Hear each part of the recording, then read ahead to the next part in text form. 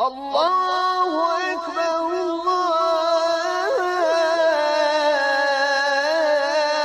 أكبر لا إله إلا الله. بسم الله والصلاة والسلام على رسول الله صلى الله عليه وسلم. Prošli puta smo završili o ezanu, jel tako, i kametu. I od onoga što odstupa, znači društvo po pitanju onoga što je vezano za sam ezan ili kamet. I rekli smo da ćemo danas govoriti, inša Allahu ta'ala, o odstupanju, znači muslimana, od onoga što je došlo u sunetu poslanika sallallahu alejhi ve selleme, propisa vezanih za džamiju. I rekli smo prošli puta, ako se sjećate, prva stvar jeste, a prije nego što krenemo to, da pojasnimo, spomenut ćemo govor Allaha subhanahu wa ta'ala gdje kaže uzvišeni وَأَنَّ الْمَسَاجِدَ لِلَّهِ فَلَا تَدْعُوا مَعَ اللَّهِ أَحَدًا, gdje kaže subhanahu wa ta'ala zaista džamije, mesđidi pripadaju Allahu subhanahu wa ta'ala. فَلَا تَدْعُوا مَعَ اللَّهِ أَحَدًا, i nemojte slučajno da bi obožavali nešto drugo mimo Allaha subhanahu wa ta'ala. Nemojte slučajno da bi dovili nekome drugome mimo Allaha dželle šanuhu. Nemojte slučajno da bi stavili na istu ravan, isti stepen nekoga na kome se nalazi stepen Allaha subhanahu wa ta'ala i tako dalje. Vratit ćemo se na prvi dio kuranskog teksta gdje kaže subhanahu wa ta'ala, kao što smo navali, وَأَنَّ الْمَسَاجِدَ لِلَّهِ, zaista džamije su Allahovo vlasništvo. Lillahi, pripadaju samo Allahu dželle šanuhu. Danas u islamskom svijetu čitavom džamije više ili manje su samo na papiru vlasništvo Allaha dželle šanuhu. I u svakoj zemlji gdje žive muslimani neko komanduje tim objektom. Ako se ovako može da kaže.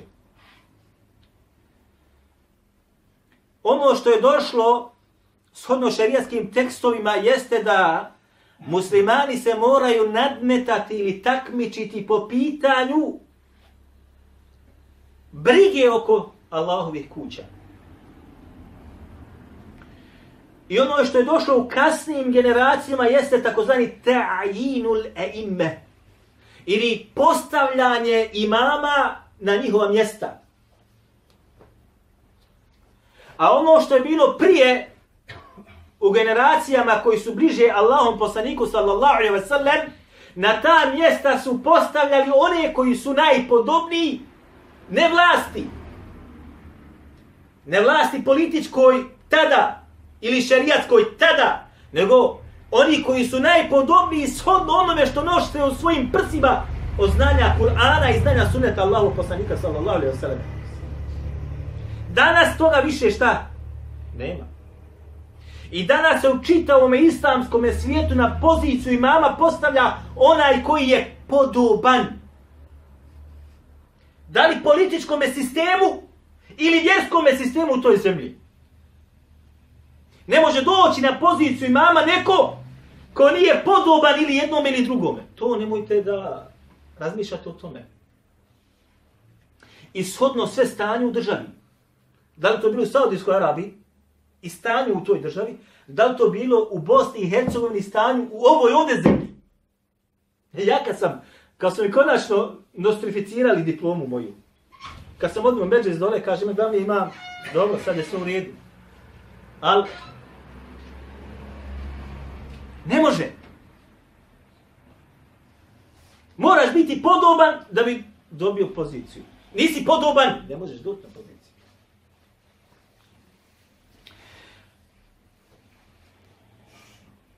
Dočim prije, ja sam govorio te hadith, gdje imam Buhari i ostali, kako Allah, kad je došla delegacija između ostaloga Allahove poslaniku sallallahu alejhi ve sellem, koji su boravili kod Allahov poslanika određenog vremena alejhi salatu vesselam, Pa im je on rekao između ostaloga neka vas predvodi onaj koji je najučeniji Kur'an. Pa jedan dječak kaže, rivaj dolazi preko njega, njegovog oca između ostaloga, on pisuje događaj koji se dogodio njegovom ocu u delegaciji, on je ostariva. On kaže, ja sam bio šta? Koliko imao godina? Da li se neko od vas sjeća? Taj smo ders, ja mislim, držali smo i to smo govorili. Različiti rivajet. Rivajet ima 6 godina, 7 godina, 8 godina. Ali on narod svoj predvodio gdje? U namazu. Zašto? Kaže, ja sam bio od onih koji najviše pamte Allahovu dželešanu knjigu. Allahova knjiga vam je mjerilo u šerijatu. Ne. Nije mjerilo diploma koja se dobije zbog nečega. Danas diplome jesu samo predmet kako da odskočiš u svome životu. Samo to. Disertacije koje se danas radi nisu samo predmet kako da sa profesora posla koji radiš u medresi ili ne znam nija negdje, ili dobiješ poziciju koja je u muftistu. Ili još veću da dobiješ da budeš profesor na fakultetu. Ili određenu drugu poziciju da dobiješ u onim mjestima koje se gore nalaze kancelarijski poslovi. Više vam nije to mjerilo znanja kao što je nekada bilo mjerilo znanja. Danas imate doktor islamskih nauka, ne zna ako je pravo 4 džuza na pamet. I to je dobro. Imate magistri i doktori hadijske znanosti, ne zna 100 haditha na pamet. 100 haditha. Jok, to je dobro. Ne zna 10 haditha sa lancima prenosilaca i stanjem tih ljudi unutra. Eto do čega je došlo, znači, Vanal mesajid lillahi, zaista kad džamije pripada Allahu dželešanu, danas pripada ljudima koji određuju ko će da bude imam, ko će da bude muedin i ostalo. Shodno stanju onoga koji dolazi na tu poziciju. Naime, vi možda znate, možda ne znate. Gotovo svi konkursi koji se raspisuju za imama negdje, prije samoga raspisa konkursa već pozicija biva šta? Sređena. Ako je mjesto adekvatno. Ako mjesto nije adekvatno, poput u Rašljanima gore što je bilo, onda može doći neko sa strane. Je li tako? A ako je mjesto u gradu ili velikom džematu, to je već prije samoga konkursa sređeno. Ko dolazi na njega? Čak i ako određena osoba nema papirologiju u vremenu raspisivanja konkursa za koje primjere ja znam.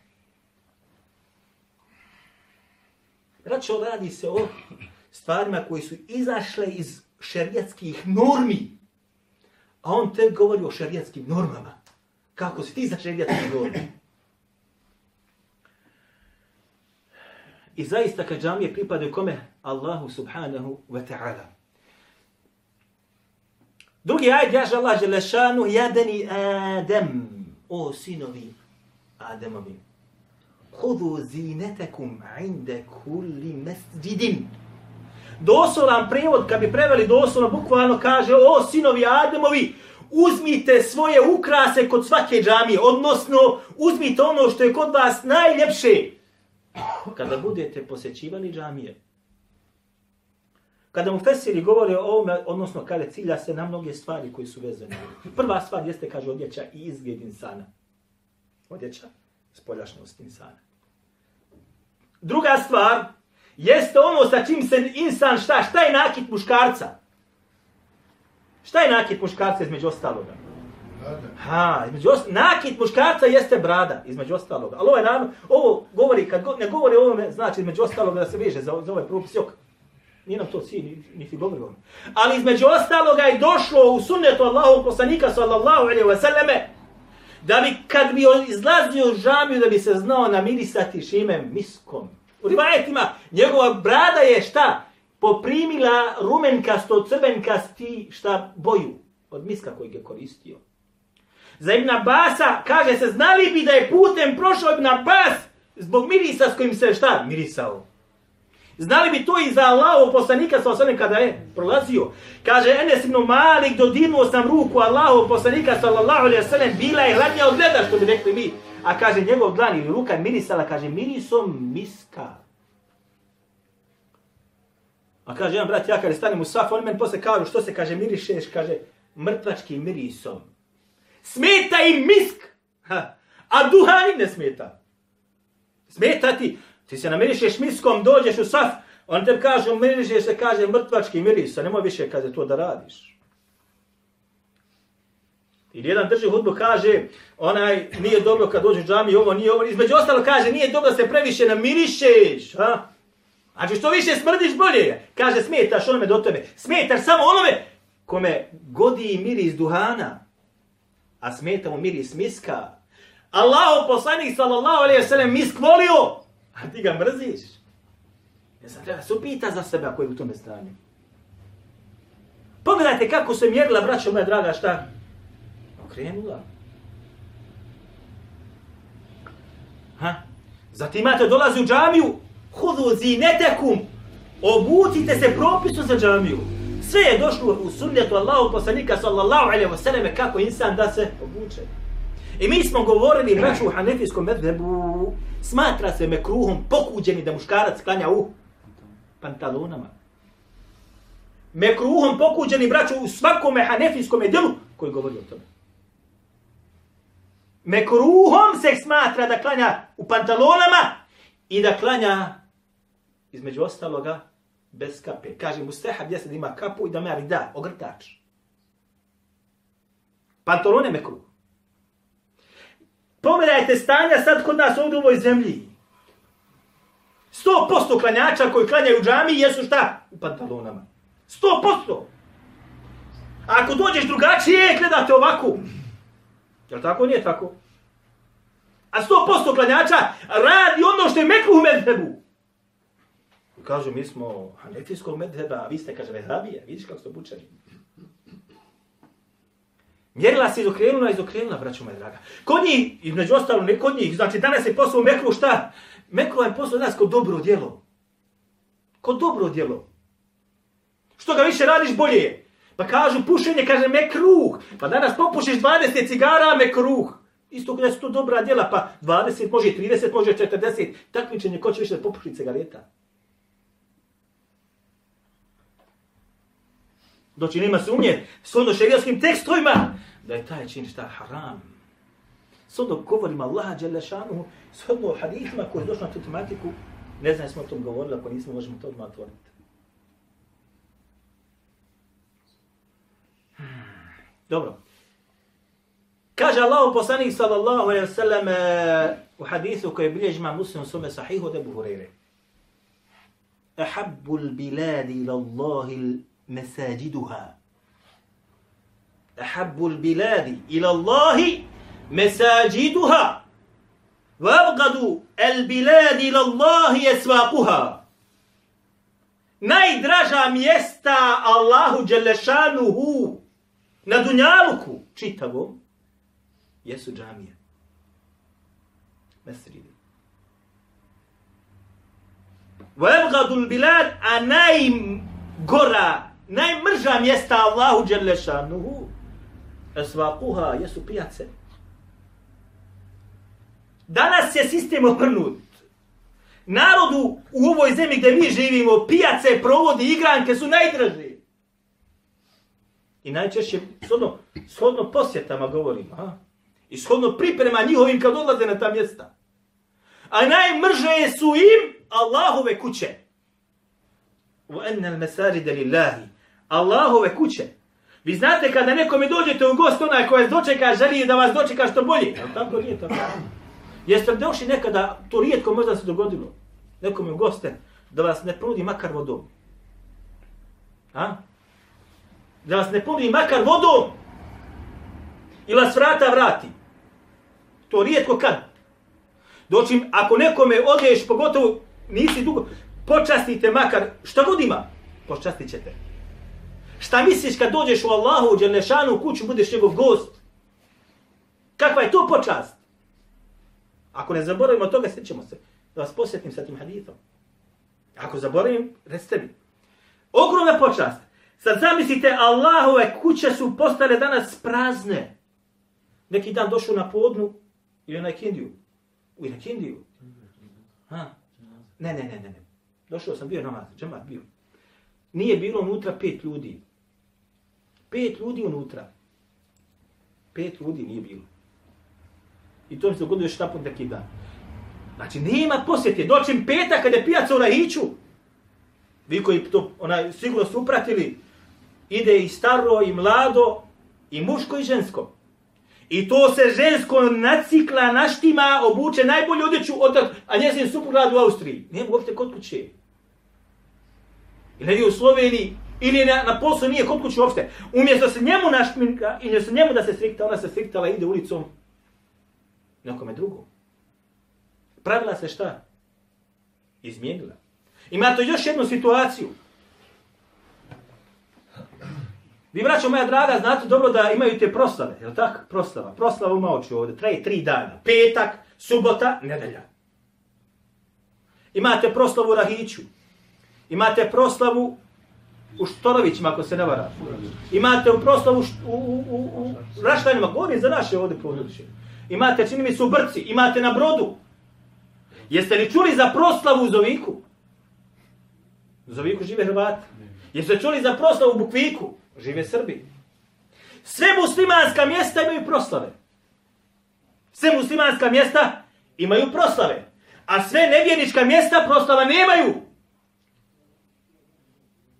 Jeste li ikad razmišljali o ovome? Najdraža mjesta Allahu džamije. Najmrža mjesta pijace, proslave i ostale. I sve muslimani se tu odazivaju.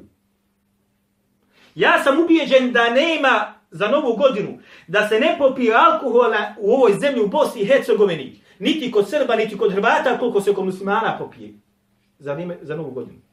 Alkohol.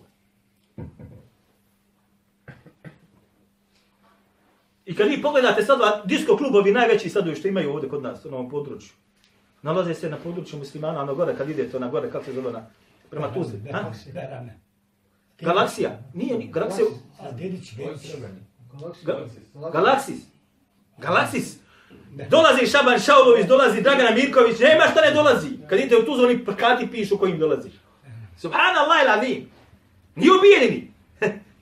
Nego ovdje kod nas muslimana, srce muslimana, takozvanog Tuzlanskog kantona, kao što bi rekli mi, odmah iza Srebrenika prema Tuzli dođu. Dakle, sve se, braćo moje drage, a džamije šta? Prazne. Imam Buhari bilježi hadith u svome sahihu od Ebu Hureyre da Allah poslanik sallallahu alejhi ve sellem rekao među ostalim. Seb'atun yadhilluhumullahu fi dhillihi yawma la dhilla illa dhilluh. Sedmoricu će, kaže Allah dželešanuhu, staviti u svoj hlad na dan kada drugoga hlada neće biti osim njegovog. Sedmoricu ljudi. 7 kategorija ljudi. Sedmoricu koju budu nosili osobine koje su spomenute unutra. Između ostalog, vaređulun i čovjek kalbuhu muallaqun fil mesajid. Muallaqun fil mesajid. Muallaq. I čovjek kaže čije će srce da bude obješeno u džamijama. Ovo sam maksudio do rivajet od Imam Buhari. Ima verzija fil mesjidi. U mesjidu. Ali ovaj rivajet u množini u džamijama. I čovjek čije srce obješeno u džamijama. Šta znači da srce čovjeka bude obješeno negdje? Vi znate sigurno, svi ste, kada ste se ženili, kada ste se htjeli ženiti, vaše srce je bilo obješeno gdje? Kod one s kojim ste se htjeli ženiti. Je li tako ili nije tako? Što kaže mujo, pješke, kaže humce. Odem pa se vrati na već, iste noći. Ode samo vidim, kaže, vrati se nazad. Vidite humce gdje su pješke, preko planine mora prijeći. Zašto? Srce je obješeno kod nje. Ali čije srce bude obješeno u Allahovoj kući, Allahov poslanik sallallahu alejhi ve sellem garanciju mu daje šta? Da neće na sudnjem danu biti pržen. Kada se sunce bude pustilo na milju od ljudskih glava, kako je došlo u hadithu. Milja. tada će oni koji su svoje srce okačeni u džami da budu u hladovini Arša, ili kako došli u ovom rivajetu, u hladovini Allaha Đelešanuhu, kada drugoga hlada nigdje neće da bude. A to ne može svako da dobije. To dobije onaj čije srce okačeno u džamiji. I kojeg samo može šerijatski opravdani razlog omest da ne dođe u džamiju. Omest da ne dođe u džamiju. Šerijatski opravdan razlog. Šerijatski opravdan razlog da ne dođe u džamiju. A mi smo o tome govorili nedavno, govoreći o obaveznosti klanjanja u džematu, kada smo govorili o toj meseli.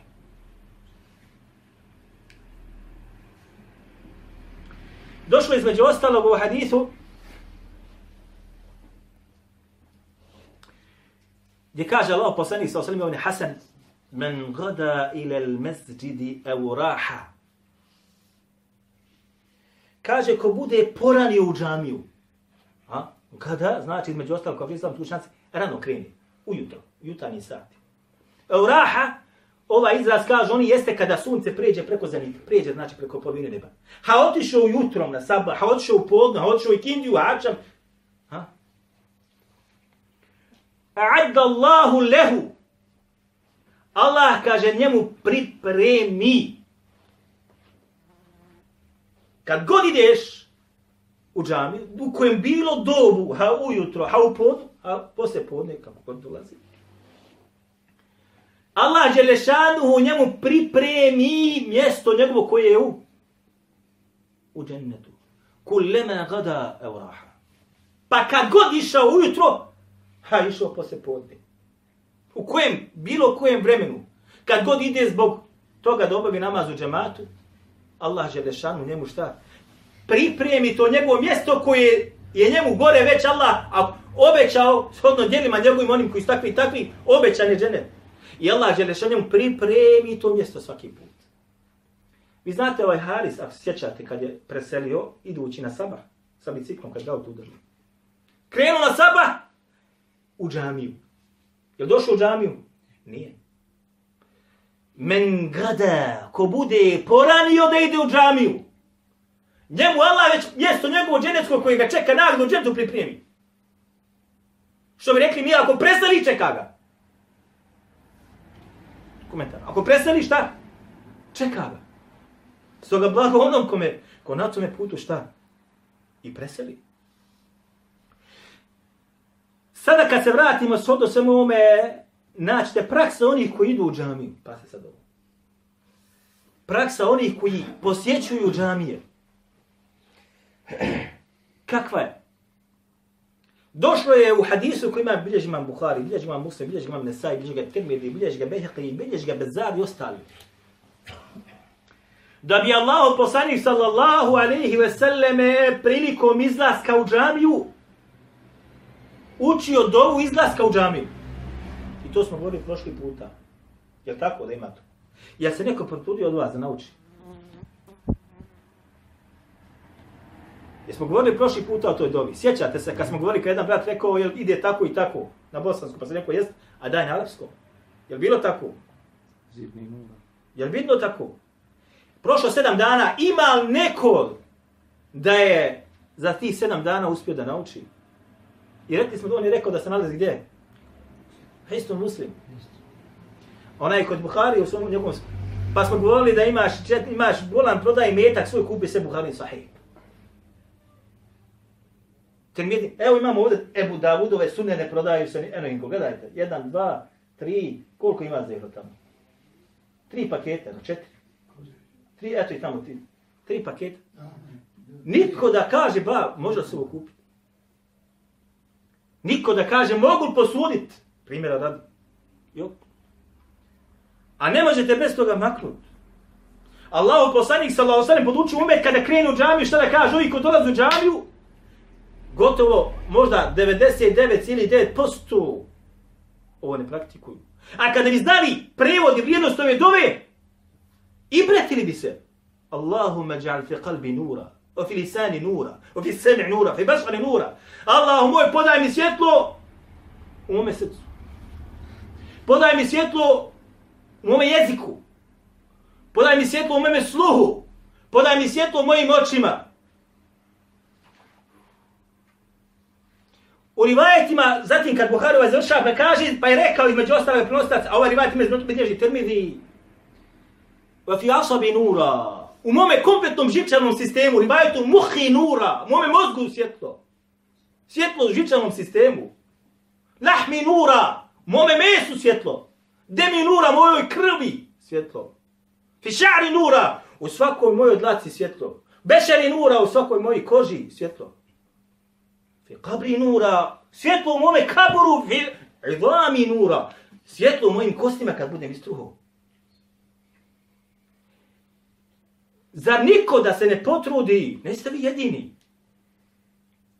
Mnogo i onih koji su studirali, nisu se osvrtali na ovo. Niti se osvrću na ovo. A kada nisam znao vrijednost toga, jagmio bi da to nauči. Makar proveo, ali će naučiti. Nema, braćo, šta se ne može naučiti. Nema šta se ne može naučiti. Nema šta se ne može naučiti, vjerujte mi. Allah ti, ako ti Allah olaša, ako imaš iskren nijet, Allah će ti olaša da zapamtiš i naučiš. Imaš li drugi nijet? Teško, muči, tegoba. Neki dan jedan kaže ovdje, kad učimo težvid, nema brata. Pa između ostaloga, malo sam ga ispitivao što smo učili. Koje je ovo pravilo? Pa kaže on, danas mi kaže bilo lakše kopo šta je radio, čitav dan, je li tako bilo Ahil Karim? Evo bio je on. Nego kaže ovo, je li tako bilo u tom kontekstu? Znanje je teško, ali je slatko. Od znanja korist imaš. Od motike i krampe i budaka leđa stradaju. A ništa naučio nisi. Samo nešto dunjavno ćeš zaraditi. Sa znanjem nećeš propast. A mnogi učenici, braćo moja draga, i danima znali nisu da jedu. Na danima nisu znali da jedu. I kao siromasi otišli sa dunjaluka. Ali su kapital ostavili meni i tebi, ali da mi nećemo. Jeste čuli za jednoga poslanika ili vjerovjesnika koji, iako mu je Allah Đelešanu dao što je dao, Sulejman imao vlast koju niko nema. Vlast koju niko nije imao ni će imat. Ali jeste čuli da je on bio bahat? Da je on jahalice ganjao da budu bolji od konja koji su bili tada kao konji, kao jahalice? Ili da je gradio toliko i toliko što mu ne treba? A najbolji primjer imate u našem vjerovjesniku Muhammedu sallallahu alejhi ve sellem, koji je primjer svih vjerovjesnika i poslanika. I njegov život, kakav je bio, i njegovu smrt, na čemu ga je zatekla. Ali je ostavio za sebe miraz koji muslimani danas neće.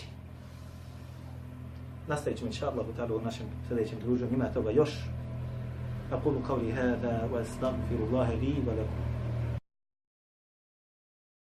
الله أكبر الله أكبر لا